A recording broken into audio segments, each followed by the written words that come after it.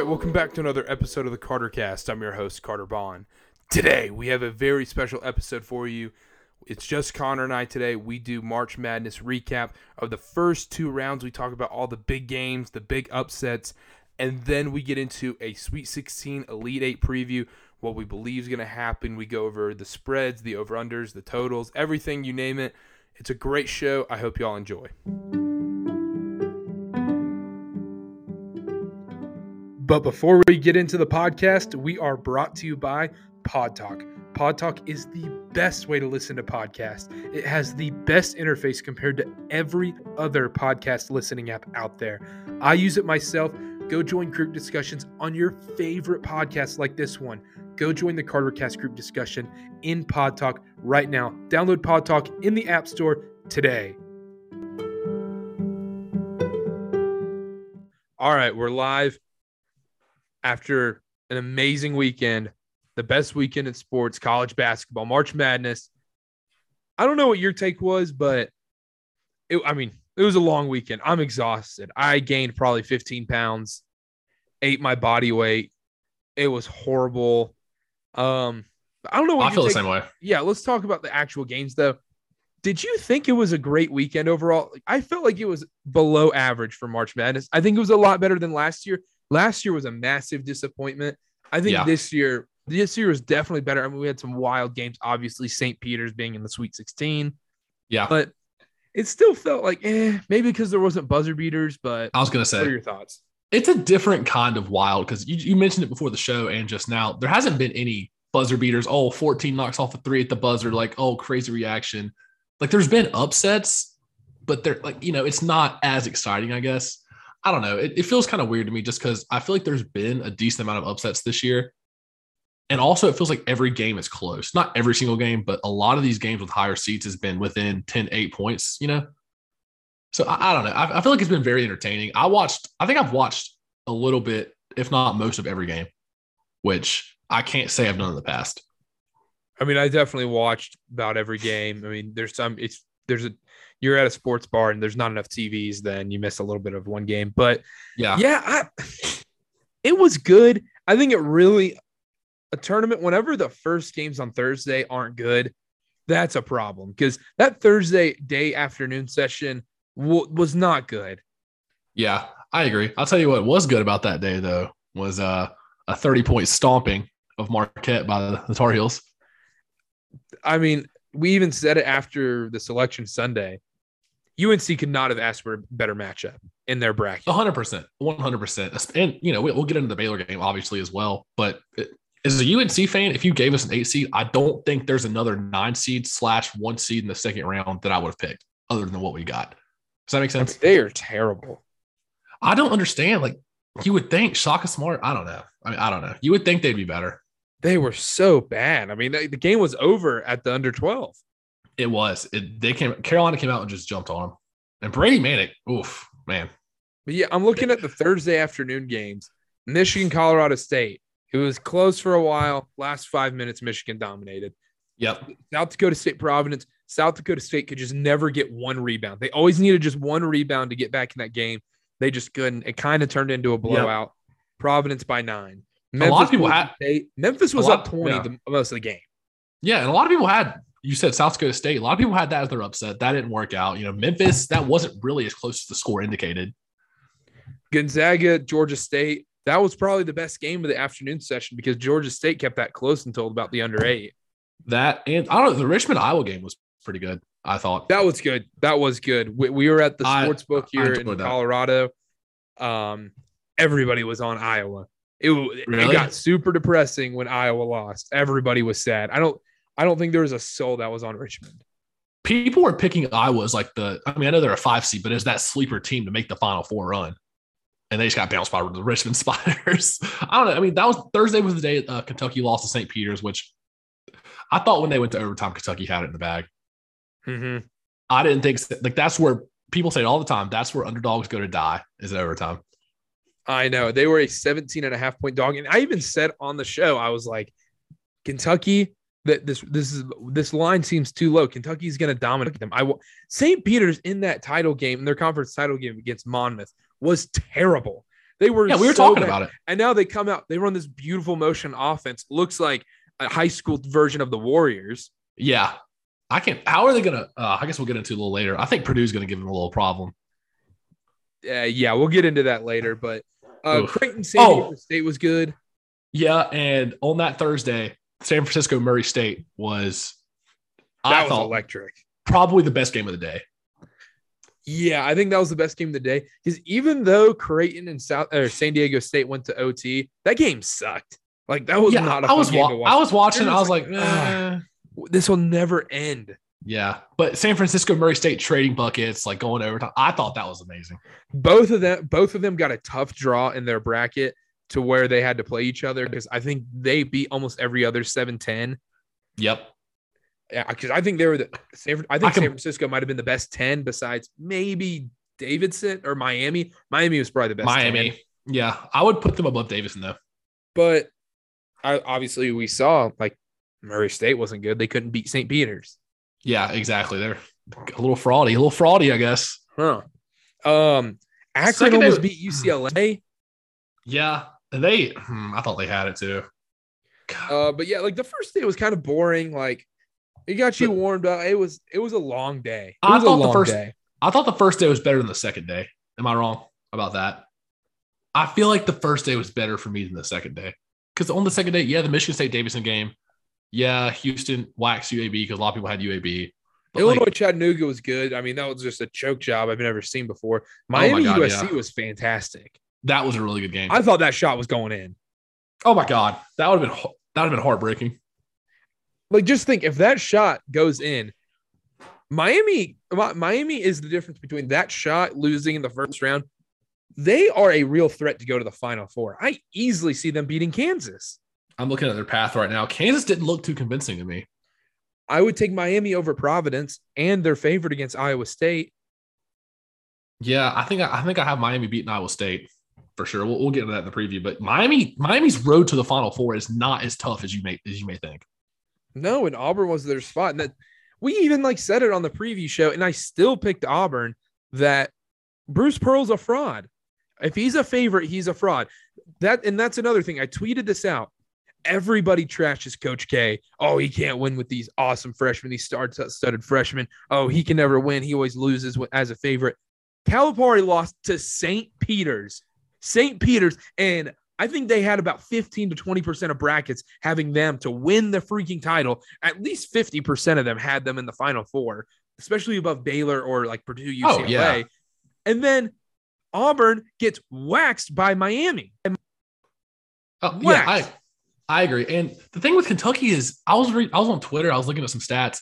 They really haven't made a deep tournament run in the last, 5 or 6 years? I don't think they've made a deep run in a while. 2015, right? When they lost in the Final Four?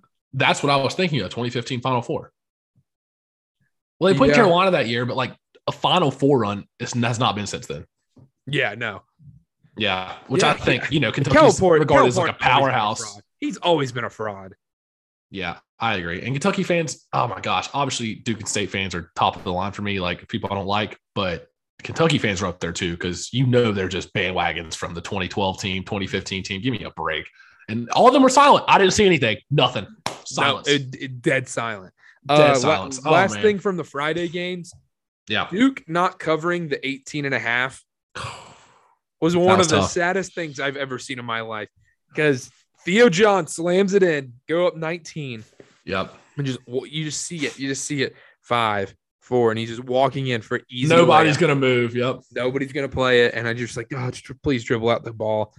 But yeah, Duke brutal cover there. I mean, that game, you knew what was going to happen in that game. They made up for it though with that little backdoor against Michigan State. Yeah. Because nobody thought that was going to hit. Man. I mean, first 2 days weren't bad. I mean, got me in the mood. Yeah. Got me a little taste. We'll get into the Carolina Baylor game, but story of the weekend was horrible officiating. Oh my God. I went on Twitter instantly because, obviously being a Carolina fan, I was complaining about that game. We can get into that.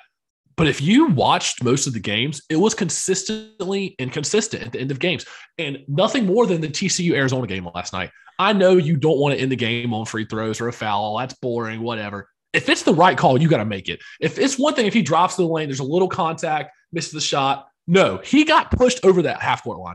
I know people were trying to say, no, it was soft. He flopped. It was an exaggeration. No. You tweeted it out. The first 38, 39 minutes of that game, they're calling that 100 times out of 100. And nobody's complaining. Every single time. And nobody's complaining. And also, it was a foul. That's a blocking foul. We see every call was a charge this weekend. Every call. If someone even thought about falling, it was a charge. We even saw a bunch that guys didn't even fall, and they were just like, charge. Yeah. That guy drove. But that one was a clear block. The guy wasn't there. He ran into him, bodied him into the backcourt, and they still didn't call it. If I was a TCU fan, I would be livid. And people were like, oh, well, he didn't make that shot. They didn't have their chance in overtime. They should have been shooting 2 free throws with 3 seconds left. And even if, okay, they don't call a foul, it should have been backcourt then. So they missed that too. If they're saying it's not a foul that he got pushed over the line, he still had possession when he crossed that line. That's a backcourt violation. Thank God the dunk didn't count. That would have been a horrible way for Arizona to advance. But I want Arizona to lose now. Oh, yeah, that's ridiculous. They should not be here. But speaking of bad, let's get into bad refereeing. Carolina Baylor. What a game. Like I was sitting there laughing the whole time. Like, this is not happening right now. Those refs were out of control. We talked about this earlier in the year with Carolina Louisville. This was 10 times that game. They let the game get out of control. And you can be funny and text me, Brady Manick should be in jail. Do you really, like, from a non-biased perspective, think that should have been a flagrant 2? Because I easily see flagrant 1. That's fair. But Caleb Love got headlocked against Marquette, and it was not even a flagrant. It was a common foul. So I don't know if that warranted a flagrant 2. I know it was intentional, but I don't think it was a flagrant 2, even if it wasn't Carolina. It's tough because, like, it was definitely intentional, and that's where, like, that's where it's the problem. Because if it was an inadvertent elbow, like, that happens, like, whatever. It didn't look good, but since it's intentional, you almost have to. But I guess, but does it not change for, like, oh, there's 10 minutes left in a tournament game, so maybe you don't eject somebody with 30 points, or does that have nothing to do with it?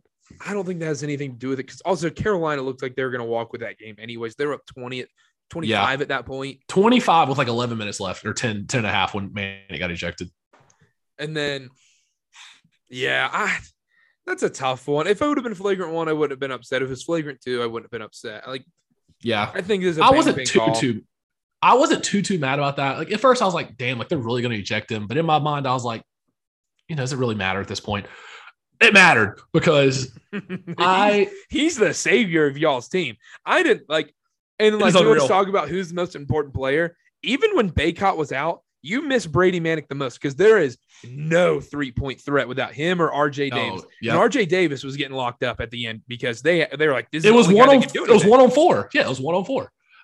Oh my gosh, Carter, I don't know. There was a stretch. If anybody listening to this goes back and watches that game, there was a stretch where Baylor got called, or Carolina got called for 9 straight fouls plus the ejection. And the only thing that got called on Baylor was the double foul on Armando Bacot and Sochi, whatever his name was, Sochi, the number 1 guy with blonde hair. And even then, they called another dead ball technical on Bacot. I just couldn't believe it. And everybody's like, oh, Baylor had 7 fouls in the first 5 or 6 minutes of the second half. Go back and watch it. Every single one was a foul. And Ryan Switzer was tweeting about it. The Big 12 does this all the time. It's not football. Double hands on them. If you put 2 hands on somebody while they're driving to the basket or on a press, if you body somebody below the waist, that's a foul every time. You can't complain about that.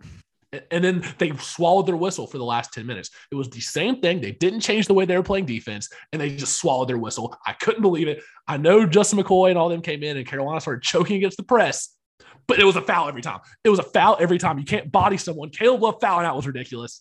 I'm done. I can't do it. I can't do it anymore. I lost 5 years of my life.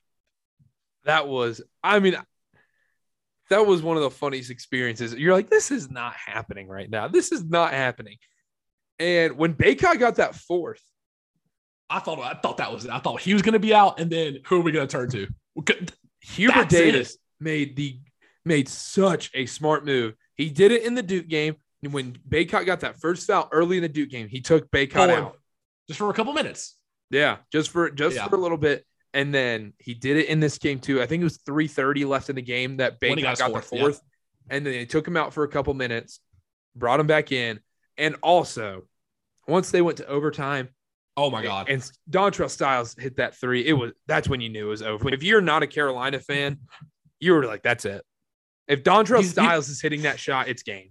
He stepped up huge. He's played 25 minutes. I don't think he's played 25 minutes all season, the first half of the season. I mean, but let me tell you, Carter, if you would have asked me to gamble my life on that game after it went to overtime, I would have, without even a second of hesitation, said Carolina was losing when it went to overtime. Missing 2 of their starters, Bacot with 4 fouls. I thought for sure Bacot was going to foul out in the first 30 seconds of overtime. I can't believe they pulled it out. Shout out RJ Davis, because it was a 1v3 trap every time. And also, it's the right thing to do if you're Baylor. We love Bo Estes, but him tweeting out that Leaky Black is a NBA caliber player right now. Stop. He's a great on-ball defender in college, but it's such a step up. And also, he could be a great on-ball defender in the NBA. He can't shoot to save his life. He can't do anything else other than defend and grab a rebound or two, because when he got that ball in that press, that's who, if I'm a Baylor fan or anybody rooting against Carolina like I am, I wanted to see 2 players have that ball in the end there. I wanted Justin McCoy and I wanted Leaky Black with the ball, because Leaky Black panicked every single time. He ran straight for the corner, double coffin corner, and then chucked it off out of bounds. If he didn't, I mean, he got so lucky on those. He did that 5 times in the last 5 minutes in overtime of the game. Yeah, I agree. And he just keep dribbling to the coffin corner. And I get it. Like, losing Caleb Love is a lot worse than you think, because that is a ball handler that can break the press. So it was literally RJ Davis, and it was supposed to be Leaky Black as a secondary ball handler. Finally, that started letting him inbound the ball, because Justin McCoy kept turning it over. But I mean, I agree. I don't know. The take about him being an NBA player is just such a step up. If Leaky Black was in the NBA, it would be like a downgraded Andre Roberson, like a very downgraded Andre Roberson. Exactly. Let's move on. Kansas. We'll go through all the second round games. Kansas Creighton, tight one, and then Kansas pulled away. If Creighton didn't lose their big man in the first round, I think they might have had that one. Yeah. You kind of knew, even watching the whole game, you're like, Creighton's not actually going to win. Yeah, they're not going to finish this. O'Connell doesn't have it in him. Michigan, Tennessee. Michigan, I mean, Tennessee had no answer for Dickinson. I just don't understand. They should not. I will stand by this. I know they've won 2 games. They shouldn't be in the tournament. And people are saying, oh, they're proving everybody wrong. That doesn't matter. They shouldn't have been selected. But you know what? They did, and they're making the most of it. I can't be a hater. They have a legitimate shot. Who do they play next? They play Villanova. Exactly. We'll get into that. Oh, God. Right. Next, we have Providence Richmond. Terrible game. Blowout from the start. It was done immediately. Oh, yeah. Nothing to really say about that. Providence was, we talked about it. Nobody thought Providence would even make it out of the first round. Nope. I had them out in the first round. Good for them, I guess. Yeah. Covered 2 spreads pretty easily. Yeah. St. Mary's, UCLA. Everybody overreacted about St. Mary's winning by 100 against Indiana. I still love this UCLA team. This UCLA team. I agree. And I will say this, though. That's Carolina's next opponent. I think Carolina matches up pretty well with them. I don't know if they have an answer inside for Bacot, but I am worried about that team. They have the experience there. And the only thing is, Johnny Juzang has not been too much of a factor. Have you seen that in the first couple games they played? He hasn't done anything. Yeah, I know. I think he's just going to step up randomly one of these games. He's due for a big game. I'm terrified. But the thing is, Leaky Black will be on him. And he has shut down people every game this year. You can say what you want to about him not being an NBA defender. His matchups have historically been horrible. Marquette's leading score was like 2 for 14? I think it was. I think Marquette's everybody was 2 for 14. Yeah, that sounds about right. St. Peter's was like an 8-point dog against Murray State. They won easily by 10. I can't believe it. I was watching that game. Murray State had no chance. Really?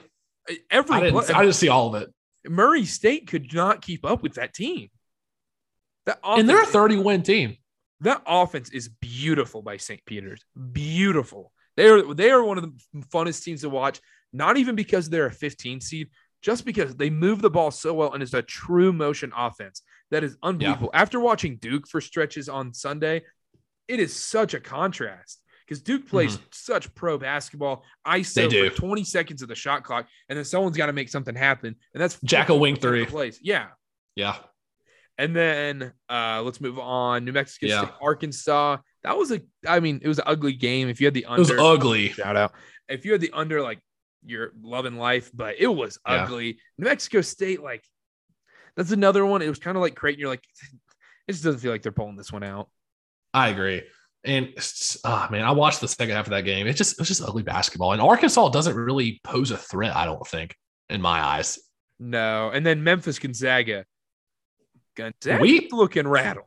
That, and we wrote Penny Hardaway and his team off earlier in the year. And, they made the game against the overall number 1 seed. I just thought there was way too much uncertainty. Maybe if Amani Bates had been playing the whole season, there's so many different factors. But in the tournament, it's a lot of it's about talent.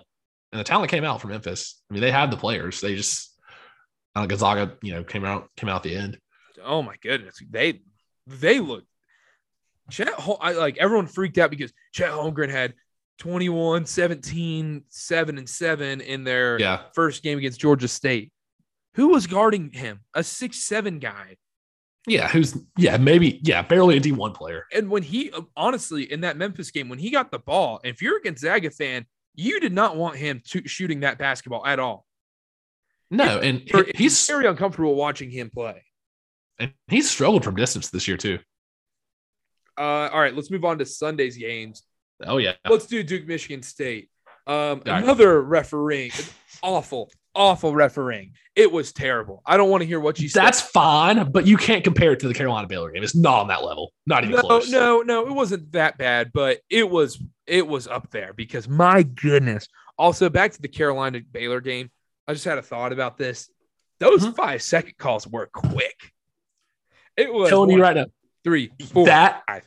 And then I watched the Duke game and everybody's crying for a 5-second call. That was, I think, like 6 seconds, but Carolina gets like 3.5. Oh my gosh. The refs, somebody made a phone call about the refs. But that's the thing with the Duke game, though. Oh my goodness, man. Duke could not buy a call. Duke was getting clean blocks straight up, and they were giving every call to Michigan State. But then on the other end, the same thing happens to Duke. Duke gets bodied on a play. Duke guy gets smacked on the arm. No call. There's just no consistent refereeing. And then at the end, then they're just like all over the place. Both teams are getting horrible calls. Yeah, it's literally every game I've watched that's been close to the end, the referees have swallowed the whistle. I'm not sure if they've been told that or like prepped on that, briefed on that, whatever. You can't do that. You can't call the game a certain way for 38 minutes and the last 2 minutes change it up because then the teams are used to it a certain way for 38 minutes. They're going to play for those calls. There has been multiple games where one team has been in the bonus before the under 16 timeout. That is 6 fouls, and you're already in the bonus in less than 4 minutes of basketball. That's not okay. Like, nobody wants to watch that. And they're not actual fouls. Baylor, Carolina, you got to call it tight both ways if you want to keep it tight like that. But then you have these like inconsistent calls, and same with the Duke Michigan State game. All of a sudden, you're allowed to just put 2 hands on somebody, and if you trap somebody, the whistle's gone. If you trap somebody, you might as well just grab their arm. Everybody take an arm, and the ball just be loose because they're not going to call it. The thing too is Theo John makes every play look a little dirtier than it actually is. Yeah, Theo John had 2 clean plays. It got horrible foul calls. He was straight up, but he's just stronger than the guy, and they're punishing guys who are just stronger. It's oh my goodness. It's on the out of control. On the actual game, though, it seemed like every time Duke made a little run, Michigan State had an answer. Either Bingham or Gabe Brown would come down and nail a 3 from the top of the key. That was contested. Theo John had 3 threes nailed on him. But man, there's 2 differences in this game. Paulo Banchero played his role, played great, unbelievable game. First off, Mark Williams played out of his mind.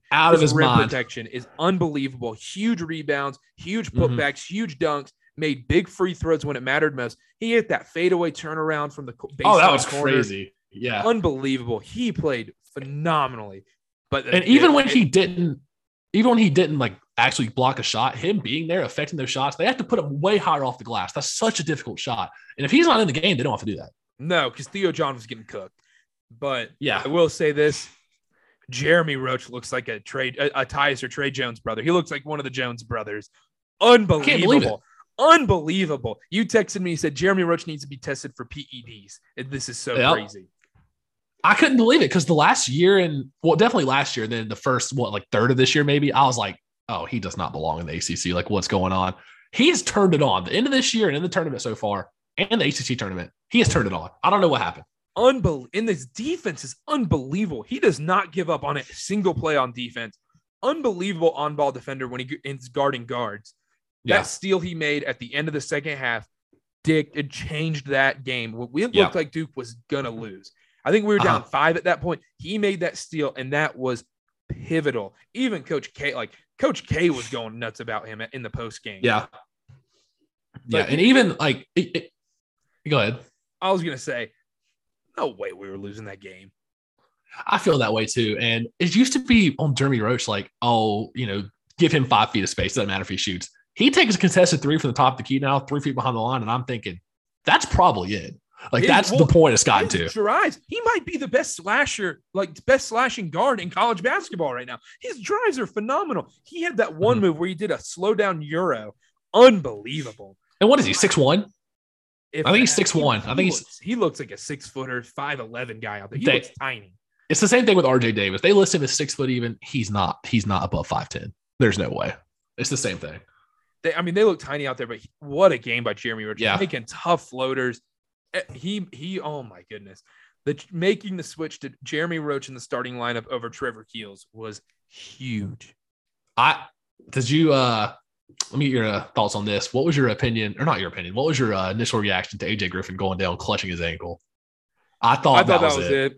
I thought it was it. Because obviously I'm a Carolina fan, but I was like, oh no. I was like, that's horrible. And that's another thing. We closed that game without AJ Griffin. I mean, yeah, you're letting almost everybody else shoot threes beside Jeremy Roach. Keels hit a big one for the top of the key to tie the game. Keels hit that big one. That was huge. But losing AJ Griffin right there is a huge threat. And he's a good defender too. Is he going to be okay for the Sweet 16? He looked okay on the sideline. That's what they're saying. But let's move on because we got to hurry. Notre Dame, Texas Tech, pretty boring game. Defense won in that one, I guess. Notre Dame just stopped hitting shots. I was about to say the same thing. They stopped hitting those perimeter shots. They had a chance. They had a great chance, and they just couldn't finish it off. Texas Tech plays that smothering defense, and I wasn't a believer. Yeah, that Big 12 football defense. Oh, yeah, there's 2 hands on. Houston, Illinois. Houston dominated Illinois in every aspect of the game. Illinois looked soft, almost looked soft. They were terrible. Terrible performance by Illinois. We don't have to get into that one. How stupid was I, and you too, for not picking Houston in the first round against UAB? We were caught up in the Jelly Walker. I know. I couldn't. When I saw Jelly Walker miss his first 5 shots, I think he took like 27 shots. I think he was 5 for 20. Yeah, like 5 for 20 something. I don't know. Yeah, he was. It was awesome. I would do it 100 times out of 100 again. Ohio State choked against Villanova. They had him on the ropes. 3 points. There was 5:30 left in the game. They hit 1 field goal and made 2 free throws. That's it. Villanova's frauds. Villanova's 100% frauds. They've been given a perfect draw. Yeah. Oh, yeah, 100%. Think about this. If Villanova ended up with the Murray State San Fran or Miami USC or even Michigan State Davidson, they lose all of those games. Or St. Peter's in the first round. How about that? Exactly. That's another one. I think Villanova's a little too well coached to lose to St. Peter's. Yeah, Jay Wright is legit. Iowa State upsets Wisconsin. Wisconsin frauds once again. Under 50 points in a tournament game. That's the second. Because didn't Iowa State hold their first round matchup to under? They held LSU under 50. LSU to like 50, I think. Yeah, good for them. Yeah, I guess they have. I think they have like second most quad 1 wins in college basketball. But yeah, we'll get into the Miami Iowa State game. Miami. Auburn stomps on Auburn. Shout out Jim Larrañaga. I mean, the ACC has 3 teams in the Sweet 16. McGusty had 20, Isaiah Wong 21-6. I said it on the preview show. I said if Isaiah Wong figures it out, because the couple games in the tournament, the last couple games of the regular season, he wasn't himself. I watched some Miami games. He didn't really do anything. And I told you, I was like, if he can figure it out for this tournament, they will make a run. And sure enough, he had 21, 6, and 2, decently efficient shots. McGusty had 20. And Auburn just looked like they didn't belong. Kessler played 13 minutes, had 2 rebounds. Yeah. That's it. That's a rough shot. They don't go to Jabari Smith. He's their best player. And he's their best player. Just take over, and they're just not good enough. No, they're not. Oh, my gosh. Texas kind of kept it close with Purdue, and then Purdue pulled away. You never really thought Texas was going to win that, though. I didn't, at least. No, and also, I'm not super convinced by Purdue either. They haven't hit that gear that we saw earlier in the season. But Jaden Ivey, big shots. Big shots at the end. That 3 was huge. TCU, Arizona, we mainly went over it already, but rigged. Such a sad thing for TCU fans. And that stinks. I love Eddie Lampkin. He won me over last night. Big number 4 for TCU. I was loving it. Yeah, it's like Drewski out there. I was loving it. Okay, let's move on to the Sweet 16 Elite Eight games. We're going to preview each one of these games. Let's start off with on Thursday night, if this would load. Thursday night, the first game of the night is Arkansas versus Gonzaga. Gonzaga is a 9-point favorite over under 154.5. I like Gonzaga to stomp Arkansas. I was about to say the same thing. This is the game Gonzaga wins by 25, and everybody's like, oh, they're definitely going to win the national title. This is the game before they fall apart. I don't know who's guarding True Timmy. I think Chet Holmgren has a solid game. One of their guards is going to hit 5 threes, guaranteed. 100%. They will win by 20 or 25. Easy cover. Michigan, Nova -5, over under 135. I don't have a play like either side. Honestly, I'd probably take Michigan +5, but I don't love it. I don't like this game at all. If you're looking to sprinkle half a unit on Michigan money line, I don't think that's horrible. Because I will say this, on the left side of the bracket, there's not a team I like. Or sorry, not the left side, the right side of the bracket. Where it's Arizona, Houston, Nova, Michigan, Kansas, Providence, Miami, Iowa State. There's not a team I like. How? I mean, Miami's near the top. Exactly. But Nova, Michigan, if I was going to play anything, it would be +5. But I mean, I like Michigan to keep it close. I don't think Nova has got it this year. I don't know. Yeah, I think it keeps it close. I still think Nova wins this game. I do too. I don't see Michigan going to the Elite Eight. Okay, let's move on. Houston, Arizona. Arizona -2. Give me Houston just because I hate Arizona. Over-unders 145.5. I also like that under a lot. I think this is going to be a super defensive game. I think Houston's going to come out on top. If I'm just picking one team to win, it's got to be Houston because Arizona showed a lot of weakness against TCU. Houston and Wright State. They showed a lot of weaknesses against Wright State. And Houston is better than TCU. So I don't know if Arizona can keep up this, this charade of inconsistency, but.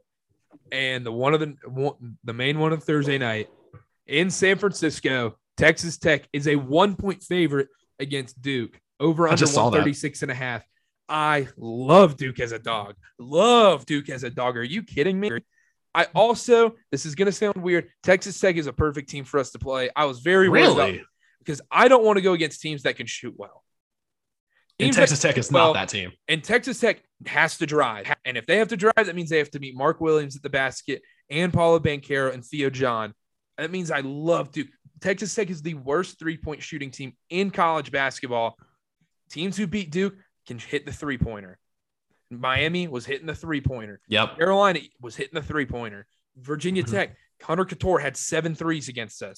You have to hit threes if you want to beat Duke, and you have to stretch Mark Williams out to the three-point line. He's not going to have to move out there whatsoever. He's going to be able to camp in the paint.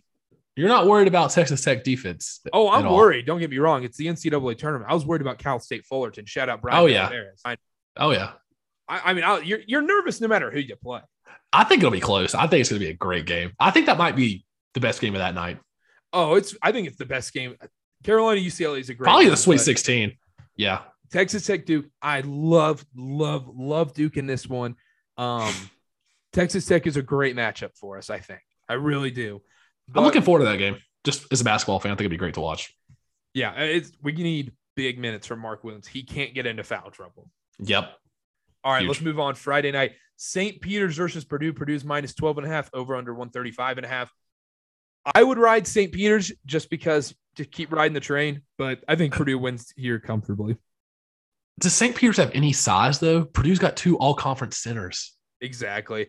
And the thing is, like, Oscar Schwebe, however you say it. Tshiebwe. He had 30 points and 17 rebounds against and they still won. Peters, and they still won. It didn't matter. So guys like Stefanovic and Ivy have to step up big time. I think they will. Yep. I don't think this is so close too. one. Usually when we see these like 14, 15 seeds, it ends in the Sweet 16. It ends in the Sweet 16. The Cinderella ends. Oral Roberts. Exactly. Yep, I agree. I got Purdue. And I also kind of like the over in that one. Providence, Kansas. Kansas -7.5, over unders 141.5. Give me Providence. Yeah, I was about to say, give me Providence, but I hate this game. This could, this is a boring game. Give me Providence with the points. I think it stays decently close. Still think agree. Kansas wins, but I'm going a little chalk this weekend. I don't like a lot of upsets. I agree completely. Iowa State, Miami. Miami's -2.5. Love Miami. Love Miami. The only thing that scares me is everybody's going to love Miami. But I still like Miami. Over-under's 133.5. If I wouldn't play either side, probably the over if I had to. But I like Miami. I like Miami at -2.5 a lot. Because Iowa State didn't convince me. Like, LSU was terrible. Wisconsin looked terrible. Wisconsin was just missing wide open shots too. And Wisconsin only really has one player. So exactly. Is that a true like testament to Iowa State? I'm not sure. I still like Miami. And Miami's just got some dudes like Charlie Moore, Isaiah Wong, Cam McGusty. We mentioned it. They got some bucket getters. And Jim Larinaga is one heck of a coach. He is. Shout out to ACC. UNC, UCLA -2, over under 142.5. This is going to be an awesome game. It is. And oh man, they opened as 2.5. It's already down to 2. I think it might drop a little more. Carolina matches up well with UCLA, I think. I don't think Cody Riley can guard Armando Bacot. I think it's going to be easy to get him in foul trouble. If Johnny Juzang does not have a game, he has not had a game yet this tournament. If he doesn't have a game, I really like Carolina's chances. I really do. I would have rather played St. Mary's, but I like UCLA in this one. Everybody's on the Carolina bandwagon right now. Everybody is. If Manic comes out and scores 30 again, though, they're not going to win. Can you see the Manic stuff has to end soon. There's no way he can keep this up. He had Larry Bird. He had 26 with 10 minutes left, Carter. He was going for 40. He was going for a career high. That's what I'm saying. It has to end soon. Where are you guys playing at? I think Philadelphia. It's Philadelphia, I know for a fact. Yeah, at the Wells Fargo Center. Yep. Why would Baylor get in that region? I don't know. They were the last one. Well, Fort Worth was very close to Baylor, only 90 minutes away from their campus. Well, just the region alone, because like Gonzaga got to pick that they got to be in the West region in San Fran. Since they were the last one seed, kind of like Duke. Duke didn't have a call. Yeah. Because Duke wanted to be in the Midwest, which that would have been awesome. Oh my gosh. Yeah. We talked about that in the previous show too. Yeah. I like UCLA in this one. This is gonna be one of those classic college basketball games. I think so too. This is gonna be an instant classic. This will be a buzzer beater game. Do you think it'll be like that Kentucky Carolina game where Luke may hit the shot, Malik Monk, it'll be Fox? Something. I think it'll be something like that. But we see like Bernard hit a 3. Somebody weird's gonna go off. I don't know who it's gonna be. Maybe it'll be like Caleb Love, shooting 8 for 8 from 3 or something like that. I don't know what's gonna happen. Maybe Leaky Black scores over 8 points. Call me crazy. Do you think this is crazy that the winner of UNC UCLA makes the Final Four? I don't know. The only reason I'm hesitant to say that is because if Carolina wins, well, actually, no, I don't think that's bad at all because we matched up pretty well with Purdue early in the year. You're going to say you matched up well with anybody. No. We played Purdue very close early in the year. We matched up really good with the Brooklyn Nets. I think. Oh my gosh. He can't handle Leaky Black. Leaky Black's the best defender in history. Katie's not going to be able to score on him. RJ Davis can lock down Kyrie. Who's guarding Caleb Love on the Nets? I don't know. And then not Seth Curry. I don't think Blake Griffin can handle Armando Bacot. Andre Drummond will easily get 2 fouls, and we're going to go open the first half. No, I don't know. I don't think that's a bad take because it just depends on how Purdue looks against St. Peter's. If St. Peter's somehow knocks off Purdue, I think the winner of Carolina UCLA is easily in. Do you? Because then if St. Peter's beats Purdue, it's got to run out, right? At some point, it has to run out. It has to. What if they won the title? That would be the greatest thing in sports history. We did need to talk about this, though, and then we'll head out. Okay, 2 things real quick. If you had to give your Final Four right now after the Sweet 16, who do you think makes it right now? All right. I know you're going to say Carolina. You have to say Carolina. I have to say Duke. I think Duke's making it, even though Duke's definitely not making it. They have to play Gonzaga. I got Gonzaga from the West. I got Carolina from the East. The South, I don't know. I think Kansas is still making it from the Midwest. The South, I don't know though. It's kind of tempting to say Houston, huh? I think I would have to. Houston, Gonzaga, Carolina, Kansas. I don't think that's a horrible Final Four. It sounds gross. It does kind of sound gross. That's the one like you can't see that Final Four. I mean, I'm gonna pick Duke. I think Gonzaga makes it though, but Duke. I like UCLA to still make the Final Four, especially if UCLA can get past this UNC team. I like them. I think they're going to be really confident going into the Purdue game. I think Purdue's going to look down on St. Peter's and come out soft in that game too. That's why I kind of like St. Peter's plus 12.5. And then I would say Duke, UCLA, and then I like Miami. I actually really think Miami comes out of that bracket. I don't like this Kansas team. I don't think this is one of the least talented Kansas teams we've seen. And we talked about that, yeah. I think Miami is just flat out more talented, and I like Jim Larrañaga coaching a team more than I do Bill Self. Hey, we've talked about it all year. Great guard play gets you far. Miami has 3 great guards. And what is going on in Carolina right now? RJ Davis and Caleb Love are playing phenomenally. What's going on at Duke right now? Jeremy Roach has stepped up like he's a Jones brother. Yep. Gonzaga's guards are playing terrible, and Gonzaga's barely getting by. Yep. You have to Tiger Campbell's playing out of his mind too at UCLA. Yep. Auburn's guards sucked. They lost. Yep. Yeah. It's pretty consistent. Everything. It's pretty consistent. But then I think I like Houston, even though it sounds stupid. Houston or Arizona. I think the winner of that game goes to the Final Four. I agree. I like Houston over Arizona 100%. Okay. Last thing we got to talk about. Duke, Carolina Final Four is real. I don't want it. Duke has to do a lot of work. Carolina has to do a lot of work. There is potential. There's a chance. And that is crazy. We talked about it. I don't know if I could watch. Wasn't that like a possibility a couple of years ago, but then Carolina lost in the first round to Wisconsin and like never really panned out. Everyone picked it in 2019 when Duke had Zion. And then I think you guys lost to Texas A&M. Yeah, that's when people were sick and Robert Williams. Yeah. Yep. This year, it seems more of a possibility this year than ever before. With the teams that are ahead for both teams on the road, the bracket, it seems decent odds, especially if both of them win this weekend. Like the first game. Oh my gosh. I don't think I could do it. We couldn't have a podcast for a couple of weeks. Just whoever won, whatever. We just couldn't do it. Because that's it. Like once they meet in the tournament, especially the Final Four. Yeah. They meet in a final. Like if it happened in the Sweet 16, like, yeah, it would be big, but like it would, I think it would only matter for that season. Elite Eight, it would matter because that takes you to the Final Four. In the Final Four, though, to go to the national championship. Yeah. Whoever wins that game has bragging rights forever. Nobody ever thinks about Coach K's last game at Cameron Indoor. I don't know about that. Ever again. No.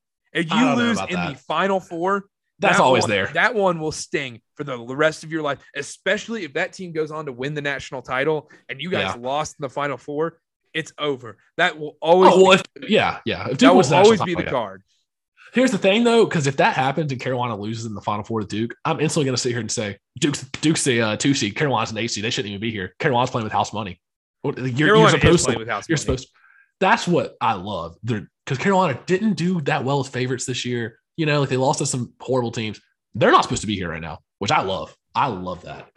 But oh my gosh, that would take 5 years off my life. I'm serious. I almost feel like I'd get so amped up for that game where I would have to just talk to myself like, I don't care what happens. Yeah. And then like at the very end, like if it's close, we're like, you know, if we lose on a buzzer beater, it's fine. I'm just gonna go outside. Yeah, I'm just gonna get some food. I'm gonna go out. Good season. Go out with my lady. You know, have a great day. You know, take her out to dinner and not have to think about basketball. I was texting some people this weekend too. I hate how much I care about sports and how much I can't stand how much I care about like Duke basketball and sports in general, because how easy would life be if you didn't have to sweat out that Baylor game, or I didn't have to sweat out that Michigan State game, or you didn't have to sweat out, you know, your bracket and stuff like that. I was on the floor with my head in my hands when Baylor and Carolina went to overtime. I was like shaking. It was unreal. And I don't usually get into the games like that, but in NCAA tournament games, whole different story. It's another breed. Even the Cal State Fullerton game, like, you know, you're winning those games when you're a 1-2 seed, but especially as a Duke fan, I was at the Duke Lehigh game. It's always real. There's always that possibility. And there's nothing worse than when your team loses in the NCAA tournament and you realize, I don't get to see this for another 8 months. Yep. And especially for Duke fans this year, that's it for Coach K. So it's going to be done with Coach K. I'm not. Yeah, we didn't have to experience that because Roy Williams, nobody knew he was going to retire, so we didn't get that feeling. But yeah, I'm not like that upset about Coach K leaving. Like, whatever. I mean, John. Oh, real quick before we go, Adam Stanko's tweet, shout out Adam Stanko, about Coach K maybe coming back in a couple of years and coaching at a smaller school. I'm sorry, I can't see that. Like, I know I get the idea, but he not goes Coach back K. to Army and takes him to the title. Not Coach K, though. I can't see that happening. I think he's legitimately done. No, I don't. I think he'll be done. I think he'll be 100%. Okay. He's going to be all over consulting roles. The thing is, like, he'll say, like, oh, he'll go into, like, the darkness, like, won't be seen much around public. Mm-hmm. That's such a lie. We're going to see him all over TV. Are you kidding me? Yeah. You don't think he'll beat all the games? Because Roy Williams has been at every Carolina game this year. You don't think Coach K will come to every Duke game? No, just because Coach K doesn't have a spot to sit where he can't be. Because Coach K gets being around fans. Oh, yeah. And there's just no spot in Cameron where you can sit comfortably and not be near fans. Like, Roy Williams has security guards on that lower bowl front row where you can, like, get by. Not really. I'm telling you, Carter, I've been to a lot of the games this year since he's been coming to all the games. There is a line all the way up the bleachers from where he sits, people signing, taking pictures. He takes a selfie with everybody. Like, it's crazy. Yeah. I mean, we saw the Hornets game. He did that when the Hornets Bulls played. Everybody went up to him. He took a picture with everybody. I know. I really do like Roy Williams, but yeah, Coach K's not doing it. He's going to be on TV. He'll make TV appearances on ESPN, TNT. He'll be doing stories. He'll hop on podcasts. He's not done, like, doing that. He'll keep his name out there. He'll still be in the spotlight. I don't think he'll be a head coach, though. He'll never be a head coach again. No. I really don't think so. I think he does, like, a Jerry West role, but with college basketball. I can see that. Where he's going to help out former assistants, do a bunch of speaking engagements and all that. He won't coach again. That's insane. If he did coach again, I'm curious. I would love to see it. I would too. And, he's talking about, like, how he doesn't look like a coach that's done. Well, nobody ever does. It's your last season. You're going to be coaching, like, extra hard. Like, you're going to be into it, obviously. Yeah, no, like, Jim Boeheim is, like, 900 years old. You could say, he's got plenty of time left. He's probably got one more year, but we don't have to get into that. Let's hope. Golly.